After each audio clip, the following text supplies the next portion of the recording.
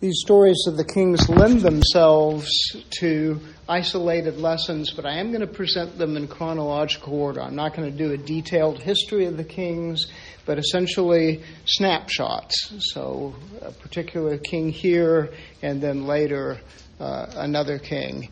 So that if you hear them, you'll get in snapshots a picture of what happens in the divided kingdom over the years as you move towards the last good king, Josiah, and the coming of the captivity in Babylon, but the lessons are going to be individual. So, why look at the lives of the kings? What good could we have from that? Okay, well, certain things to keep in mind. In general, remember that all Scripture is breathed out by God, is profitable for teaching, for reproof, for correction, for training in righteousness, that the man of God may be complete, equipped for every good work. So that applies to all of Scripture. And, there's some words in there that, jump out at us as perhaps unpleasant: reproof, correction. We also remember Hebrews 4:12, for the word of God is living and active. And how is it described? Sharper than any two-edged sword, piercing to the division of soul and spirit, of joints and marrow, discerning the thoughts and intentions of the heart. Okay? A two-edged sword does not sound very pleasant to have one wielded upon oneself, but it is for our good. So any part of Scripture is good for this sort of thing. But we also have some more particular reasons. 1 Corinthians 10, where Paul is addressing the Corinthians with regard to those who fell in the wilderness, says that these things were written down for our instruction. Okay, and to what end? Back earlier in the chapter, he said these things took place, so not only were they recorded, but they took place as examples for us that we might not desire evil as they did. Okay, so this applies to those who fell in the wilderness, so those during the time of the Exodus, during those 40 years, but it applies more generally as well, that we can learn from other parts of Scripture and learn not to desire evil as those. And also look at good examples. See good examples. We will have good examples put before us as we go through these over the however much time it takes. So we have cautionary stories, and we also have encouraging examples. But I imagine also in our minds, as we think about kings, that the thought can come into our mind, exactly how is my life like that of a king? Okay, I'm just this guy, and I'm not leading a nation. I'm not in a position of great power. What sort of common ground do I have with a king? Does that objection come to anybody's mind? Well, if it does, or if you know somebody for whom it does, think about it this way. The difference is really more of a difference of degree rather than kind. Okay? All of us affect others around us. Okay? Kings are in a particular position to where what they do has effects on a large number of people. A whole nation is affected by the good decisions or the bad decisions of a king. So, in essence, what we can see, they're still made of the same stuff that we are. Okay? They're still human beings, have a nature like ours. They're going to be tempted in similar ways to how we're tempted. But when they fail, as we would say, royally, right? And that means the effects are huge. Okay, so what we can get from the kings is to see what our sort of mistakes look like magnified. Okay, we may not change the course of an entire nation for generations to come, but we can cause pain to our children. We can cause pain to our parents, our coworkers, our church family, and we can see those sort of things magnified in the lives of the kings. So I think that that's some of the good that we can have from that. So enough apologetic about why I want to go through this series. Where we're going to start is 1 Kings 12. And I'm going to kind of jump around a bit. So I am going to read some passages, but I'm mainly going to relate the story to you. So in 1 Kings 12, we meet a man, and he is at a real cusp. He has been given a scepter, and it is a weighty scepter. Two men have held it before him, his father, his grandfather, Solomon and David, and now stands this man, Rehoboam, and he is to be king. The two men before him were great and were men of renown, hardly perfect, but established the kingdom, and then the next one ruled over it during some of its most glorious and peaceful years before he departed and sinned greatly in later years, although I do believe he repented. But so he's at the beginning of his kingship, and he is immediately faced with a crisis. And the crisis is he's gone to Shechem to be made king, but a demand has been made of him. Stands a man in front of him, opposing him, makes a request, says, "Your father made our lives very burdensome."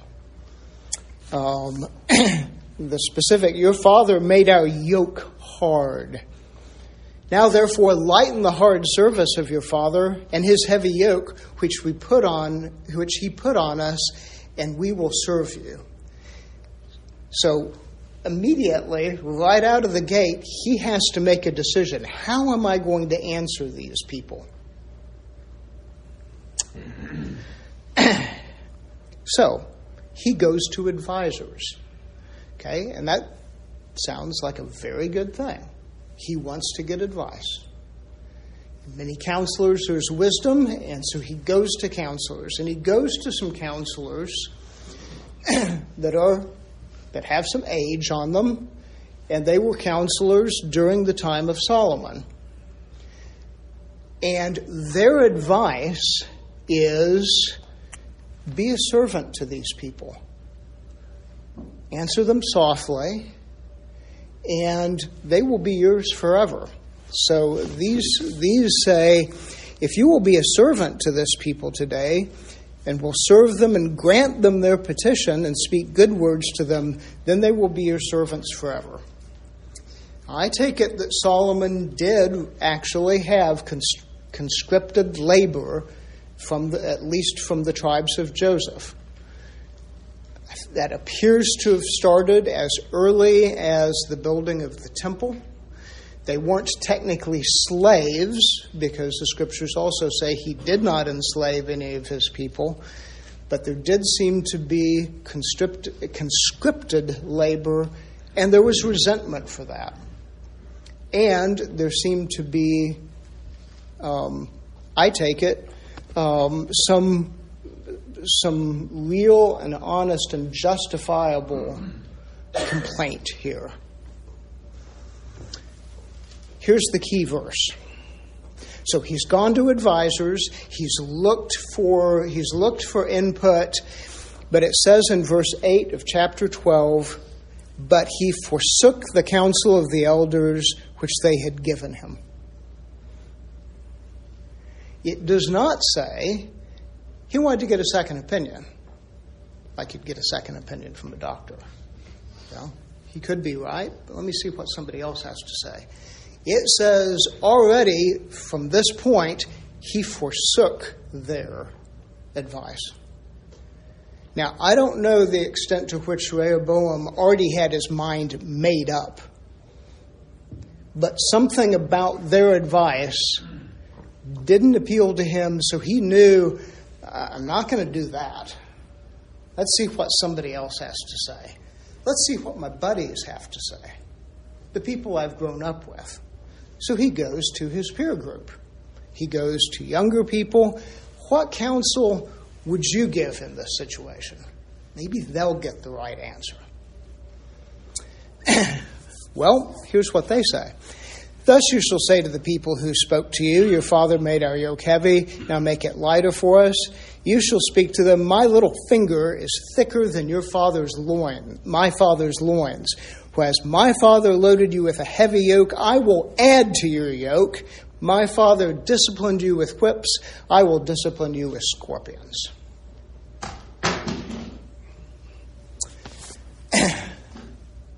So he goes with that. Okay, so think about this when going for counsel. Okay, you actually have to listen. If you've already got your mind made up, and I'm not sure that's the case here, but certainly I know this heart, that I can have my mind made up, but as symbol for, really debating things, let's get some other advice. I already know what I'm going to do, but I'll go and get some more advice. Don't behave that way.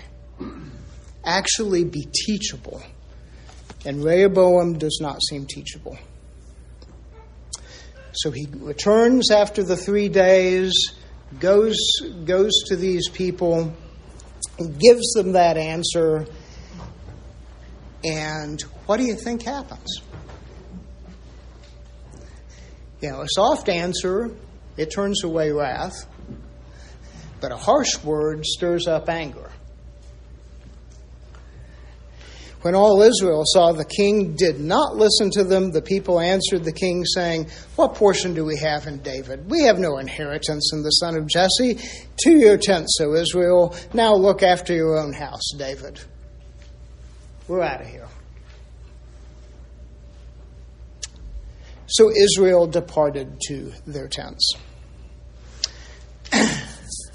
Now, Rehoboam doesn't seem to really recognize exactly what's happened here.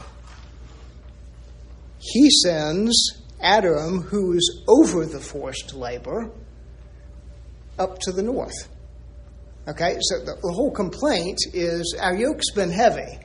And Rehoboam, his response now that they've said, we are no longer under you, is to send the man who's over the forced labor. How well is that going to work? They stone him to death. And Rehoboam has to flee. He flees in his chariot. So, let's think about this.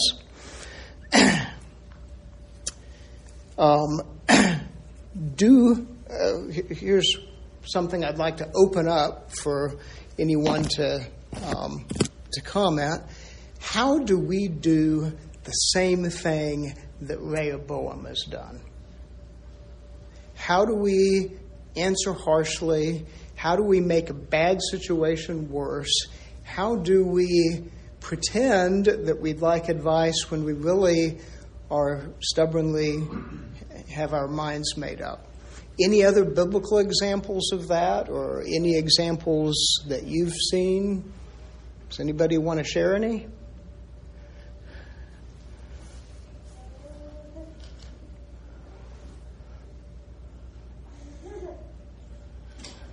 Any thoughts? You haven't seen situations where people answer in such a way that it exacerbates things. Just in the Bible, or like when in the Bible, other Bible stories, or if you've seen it. My wife correctly. Okay. And that again seems small with regard to what Rehoboam's done now is he's been the instrument by which the kingdom has been split in two. Okay, there were other reasons which we'll look at in just a minute, but he's been the instrument. Okay, that doesn't happen with you or with me when we don't answer our wives as we should, but it causes, the temperature in the room to change, right? And the kids can sense that, and so I don't. Daniel has this sort of shy smile on his face.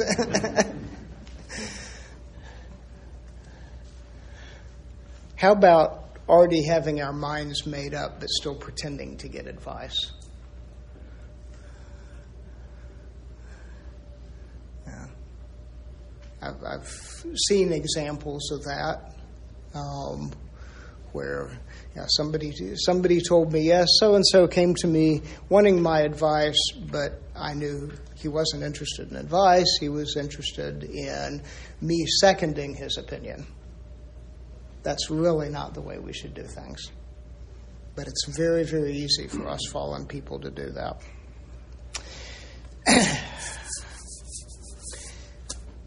So Rehoboam has answered harshly. He's gone after what tickled his ears. The kingdom is now in two parts. He goes to make repair of that. In verse 21, now when Rehoboam had come to Jerusalem, he assembled all the house of Judah and the tribe of Benjamin, because he was going to have another tribe, 180,000 men who were warriors to fight against the house of Israel to restore the kingdom to Rehoboam, the son of Solomon. So I'm just going to make this happen. And then what happens next is significant and is to Rehoboam's credit. Word of God came to Shemaiah, the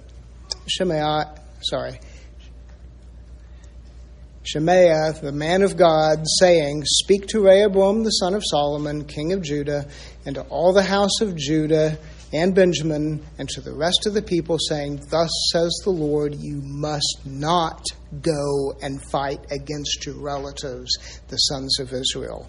Return every man to his house, for this thing has come from me. So they listened to the word of the Lord and returned, went their way according to the word of the Lord. So a rebuke was given, and they relented and did not go to war. When we make mistakes, we should repent and look to repent as quickly as possible. And so it's not pursued.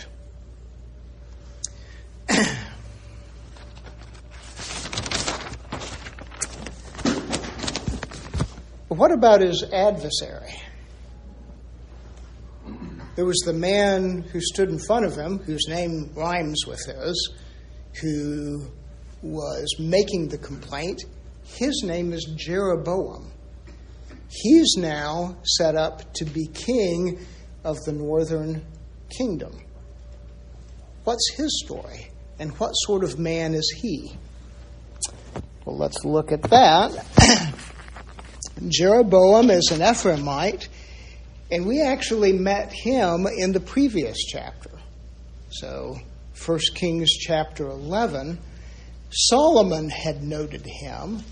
He was an Ephraimite, he was a man of valor, and he was noted as being industrious. And Solomon put him over, can you guess, the forced labor of the house of Joseph. One day, he's out on the road in a field and encounters a man of Shiloh named Ahijah, who is a prophet. And what happens there is very significant. And what the prophet says to him, listen to very closely, because each word is important. He has a cloak on him, and he tears it up.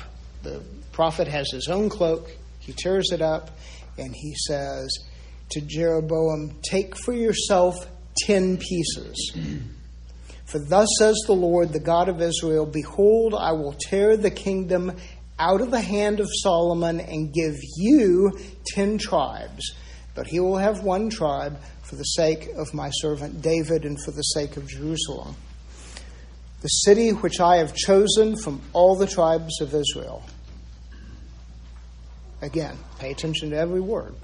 Because they have forsaken me and have worshipped Ashtoreth, the goddess of the Sidonians, Chemosh, the god of Moab, Milcom, the god of the sons of Ammon. They have not walked in my ways, doing what is right in my sight and observing my statutes and ordinances as his father David did.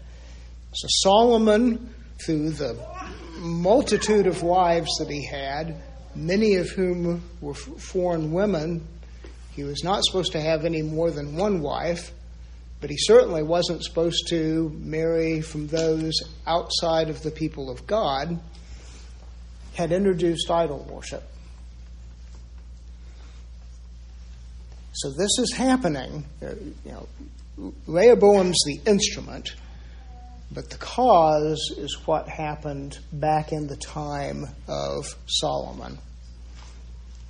Nevertheless, the prophet's words we return to, nevertheless, I will not take the whole kingdom out of his hand, but I will make him ruler all the days of his life for the sake of my servant David, whom I chose, who observed my commandments and statutes. But I will take the kingdom from his son's hand and give it to you, even 10 tribes. So it's not going to happen right now. Solomon's still king. It's going to happen with the next king, who ends up being Rehoboam. That my servant David may have a lamp always before me in Jerusalem, the city where I have chosen for myself to put my name. I think this is now twice he's emphasized the importance of Jerusalem and that he's put his name there. I will take you, speaking to Jeroboam, I will take you, and you shall reign over whatever you desire. You shall be king over Israel. Then it will be that if you will listen to all that I command you and walk in my ways and do what is right in my sight by observing my statutes and my commandments, as my servant David did, then I will be with you. Then I will be with you. I lost my place. And build you an enduring house as I built for David, and I will give Israel to you. Thus I will afflict the descendants of David for this, but not always. Or in the ESV, not forever. Okay, is it God's desire that they always be split? This is one people. And the recurring theme throughout later prophets is the rejoining of the kingdom. Okay? So he said, I'm going to make you king. Walk in the way that David did. And twice he's mentioned, Jerusalem is the place where I put my name. So Jeroboam now, fast forward, Solomon hears of this, and Solomon tries to kill him. So he flees to Egypt until Solomon has passed away, and then they call him back, the northern tribes do, to lead them in this complaint against Rehoboam. And so he's the person who's standing in front of Rehoboam. And now, with Rehoboam's disastrous answer, he stands as king, as was prophesied, of the 10 northern tribes. What is he going to do? Well, let's find out. Chapter 12, verse 25. Then Jeroboam built Shechem in the hill country of Ephraim and lived there. Seems reasonable. And he went out from there and bent Penuel. Seems reasonable. Crucial verse. Verse 26. Jeroboam said in his heart, now the kingdom will return to the house of David. if this people go up to sacrifice in the house of the Lord at Jerusalem, then the heart of this people will return to the Lord, even to Rehoboam, king of Judah, and they will kill me and return to Rehoboam, king of Judah. Okay, that's what he says in his heart. What has God promised? What did God promise him through Ahijah? That he would rule. And he emphasized, Jerusalem's where I put my name. This is simple distrust of God's promise. Think how different this is than David. Okay, David was anointed and then sometime later finds himself on the run trying to flee this madman named Saul. And Saul, Saul's this guy who always seems to have a spear in his hand, and he's trying to kill David. David will not lift his hand against the Lord's anointed. He knows he's going to be king. It's been promised to him. But he is not going to take it into his hands to make sure that it happens, despite the fact that he has opportunity on at least 2 occasions, and he has lots of people who are whispering in his ear, why don't you go ahead and kill him? The Lord's delivered him into your hands, but he knows this is something that he is not to do. He knows it wouldn't be good for his own position.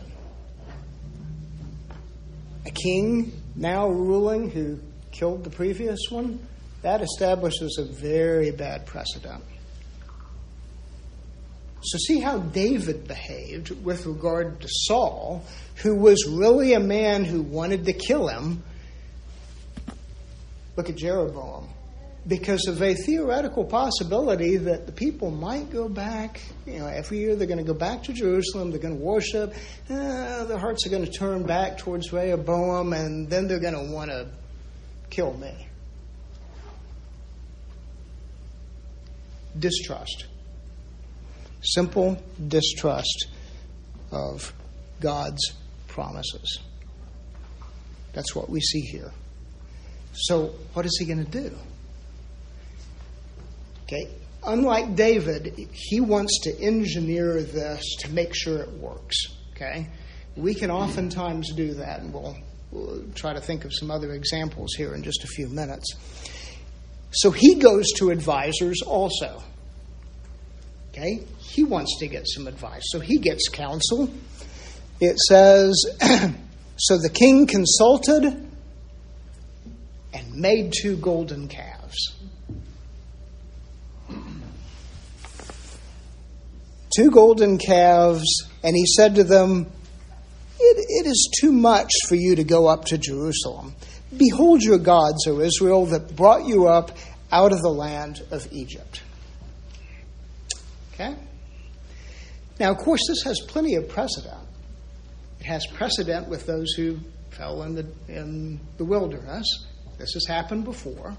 And it starts off more as a violation of the 2nd commandment than the 1st. Okay? God said, don't make images.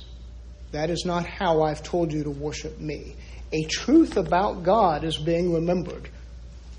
They were brought up out of Egypt by God. They were told not to worship him in this fashion. But a violation of the 2nd commandment will very quickly turn into a violation of the 1st commandment, where we're actually worshiping a different God.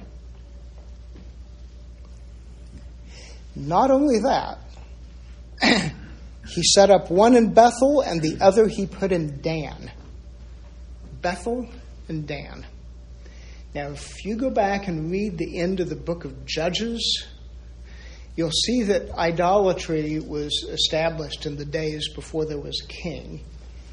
And one is in the hill country of Ephraim, and the other is at Dan.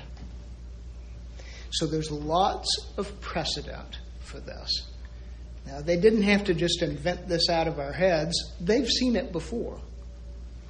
2 golden calves, and here are some good places at the very, very north and at the very, very south. From Bethel, I think you can see the Mount of Olives. It's that close to Jerusalem. But he's saying, it's too much for you to go all the way to Jerusalem. Way too big of a trip for you. Flattery, smooth words. That's what we have here. He wants to make it sound like he's doing them a favor. I'm going to make it easier for you. This is way too troublesome. His motive is entirely different. His motive is not to make things easy for his people. His motive is self-preservation. Idolatry just happened to be the convenient way to establish that, but it'll take on a life of its own. What's going to happen because of what Jeroboam does? You're not going to have a single king in the northern kingdom that the Scripture judges as good. Not a single one. In the south, you're going to have isolated good kings that are like a breath of fresh air in a very depressing history.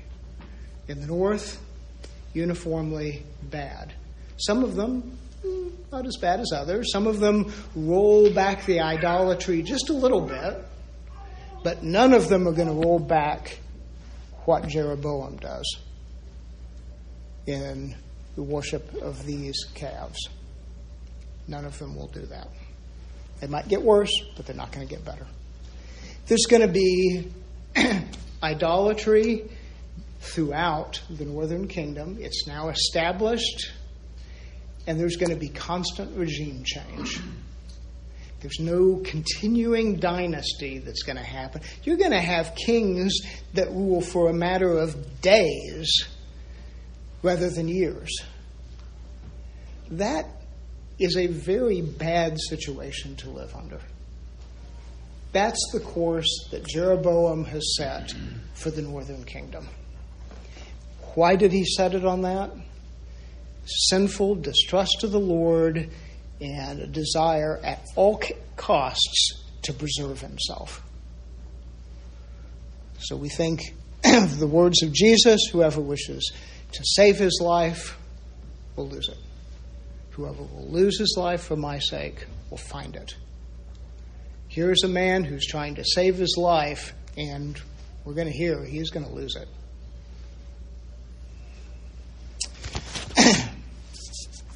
How can we do this to ourselves? How can we do this to our family? How can we do this? How can we do this self-preservation and have that as our motive to lead us into sin? Can we think of any other biblical examples or any examples that you've seen?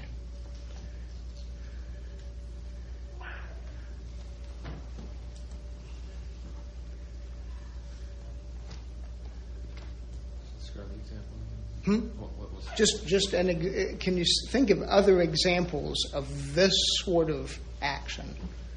I don't trust what God said. I've got to make this happen on my own. I've got to preserve. Abraham and Hagar. Okay. Abraham and Hagar. Abraham and Jacob both lied about their wives. Right. They were acting out of fear. Yep. So Isaac and Abraham both lie. They throw their wives under the bus, so to speak, to preserve themselves.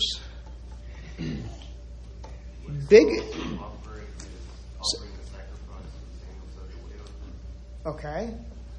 Yeah, the people are getting restless. I know I'm supposed to wait, but I'm going to do it anyway. How about this one? If we don't get rid of this guy, the Romans are going to take away our nation and our place. Here we are. We represent the one true God. And if Jesus keeps doing what he's doing and people continue to follow him, we're going to lose our nation and our place. They are trying to preserve those things. What happened to the nation? 70 AD. what happened to their place? They wanted to save their lives, they lose it. And we can do this on a small scale too. I don't see any way out of this situation. I've just got to cheat a little bit in this way in order to make it through. And time comes when the family is exposed to all sorts of hardship because we would not trust God, but decided we have to make this work rather than rely on God that He will not let us go without bread.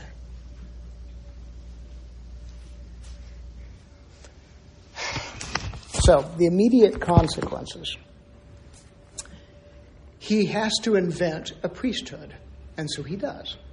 And this had happened way back in the time of the judges, same place, similar sort of thing, an invented priesthood. And because he doesn't trust the Levites, he removes them from his kingdom. So all the Levites go down south and are now in the southern kingdom. And anybody else who just wants to be a priest can be a priest of this invented religion. Now he has an invented priesthood. This is all out of his mind, and he is out of his mind.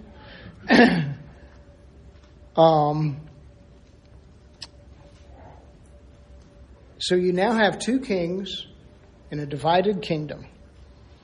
Tempted to choose sides? They're fighting each other, okay? Jeroboam, I think, is going to become more aggressive, and Rehoboam has to build a lot of fortified cities. Okay, he knows I'm not supposed to go and fight against my relatives. Jeroboam, I don't think, knows that, but Rehoboam has learned that, at least. Surely there's a good side here and a bad side, right? You got two sides.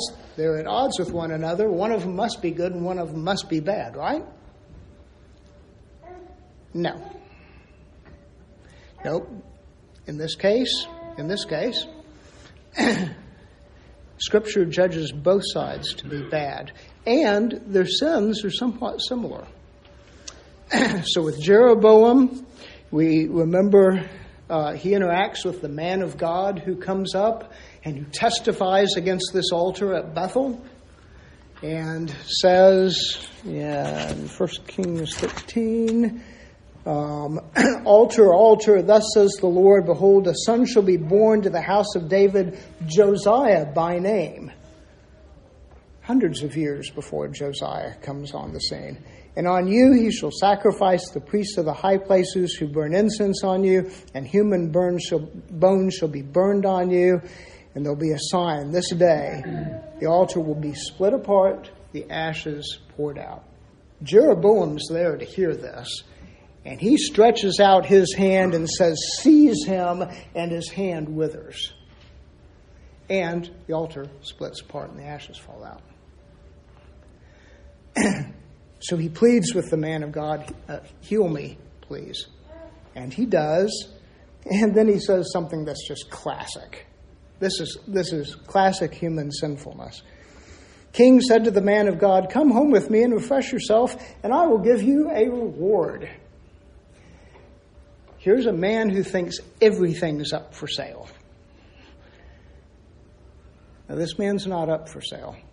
This man of God is going to be a man deceived, but he's not up for sale and says, I don't care for half your kingdom.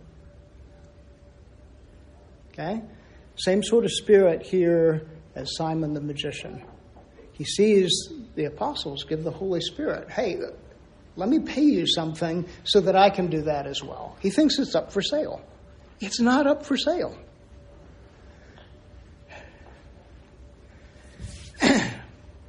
Ahijah, he speaks to one more time because his son has fallen ill. So he knows enough.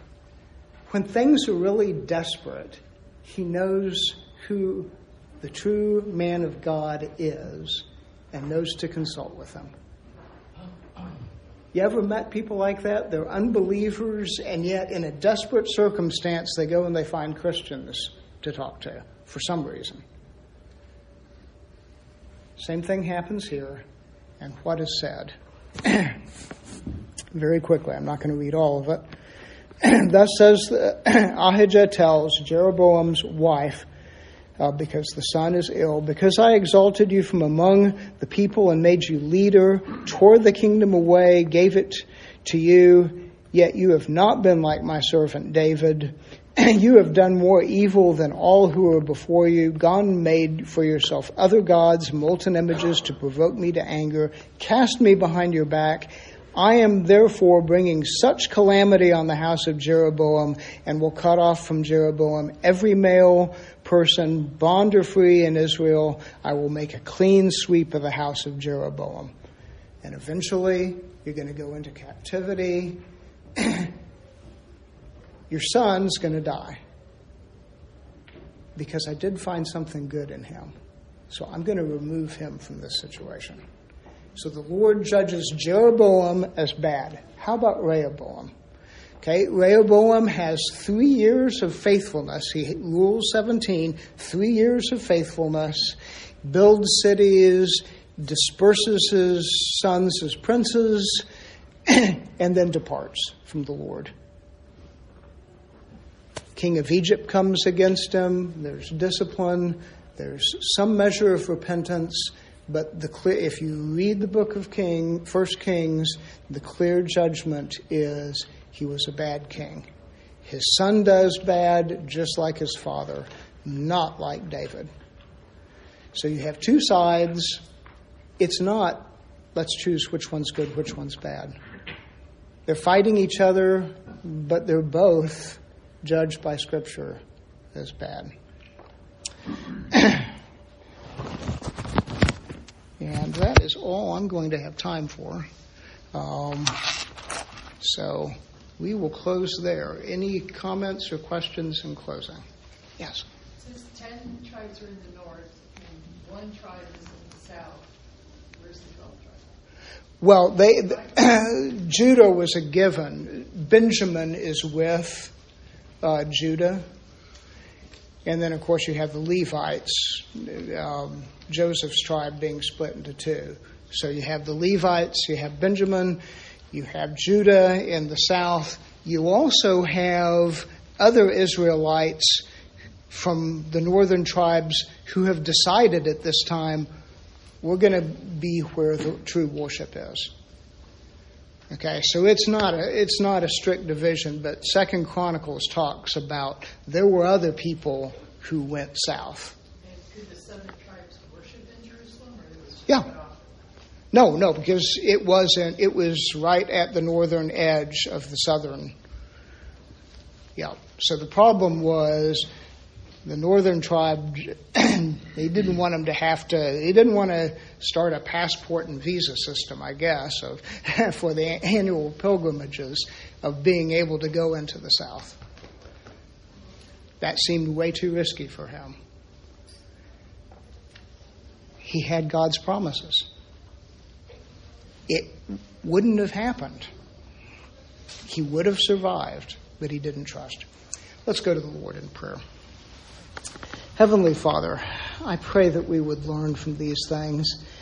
Learn first and foremost, Lord, to be teachable and to be trusting of what you have promised, Lord. We see such an example of that in David, and we know that that's not perfect. We see the perfect example in our Savior, Jesus Christ, who would go to the cross, Lord, trusting in that eternal covenant that had been made so that he would have a people bought in this very way, Lord.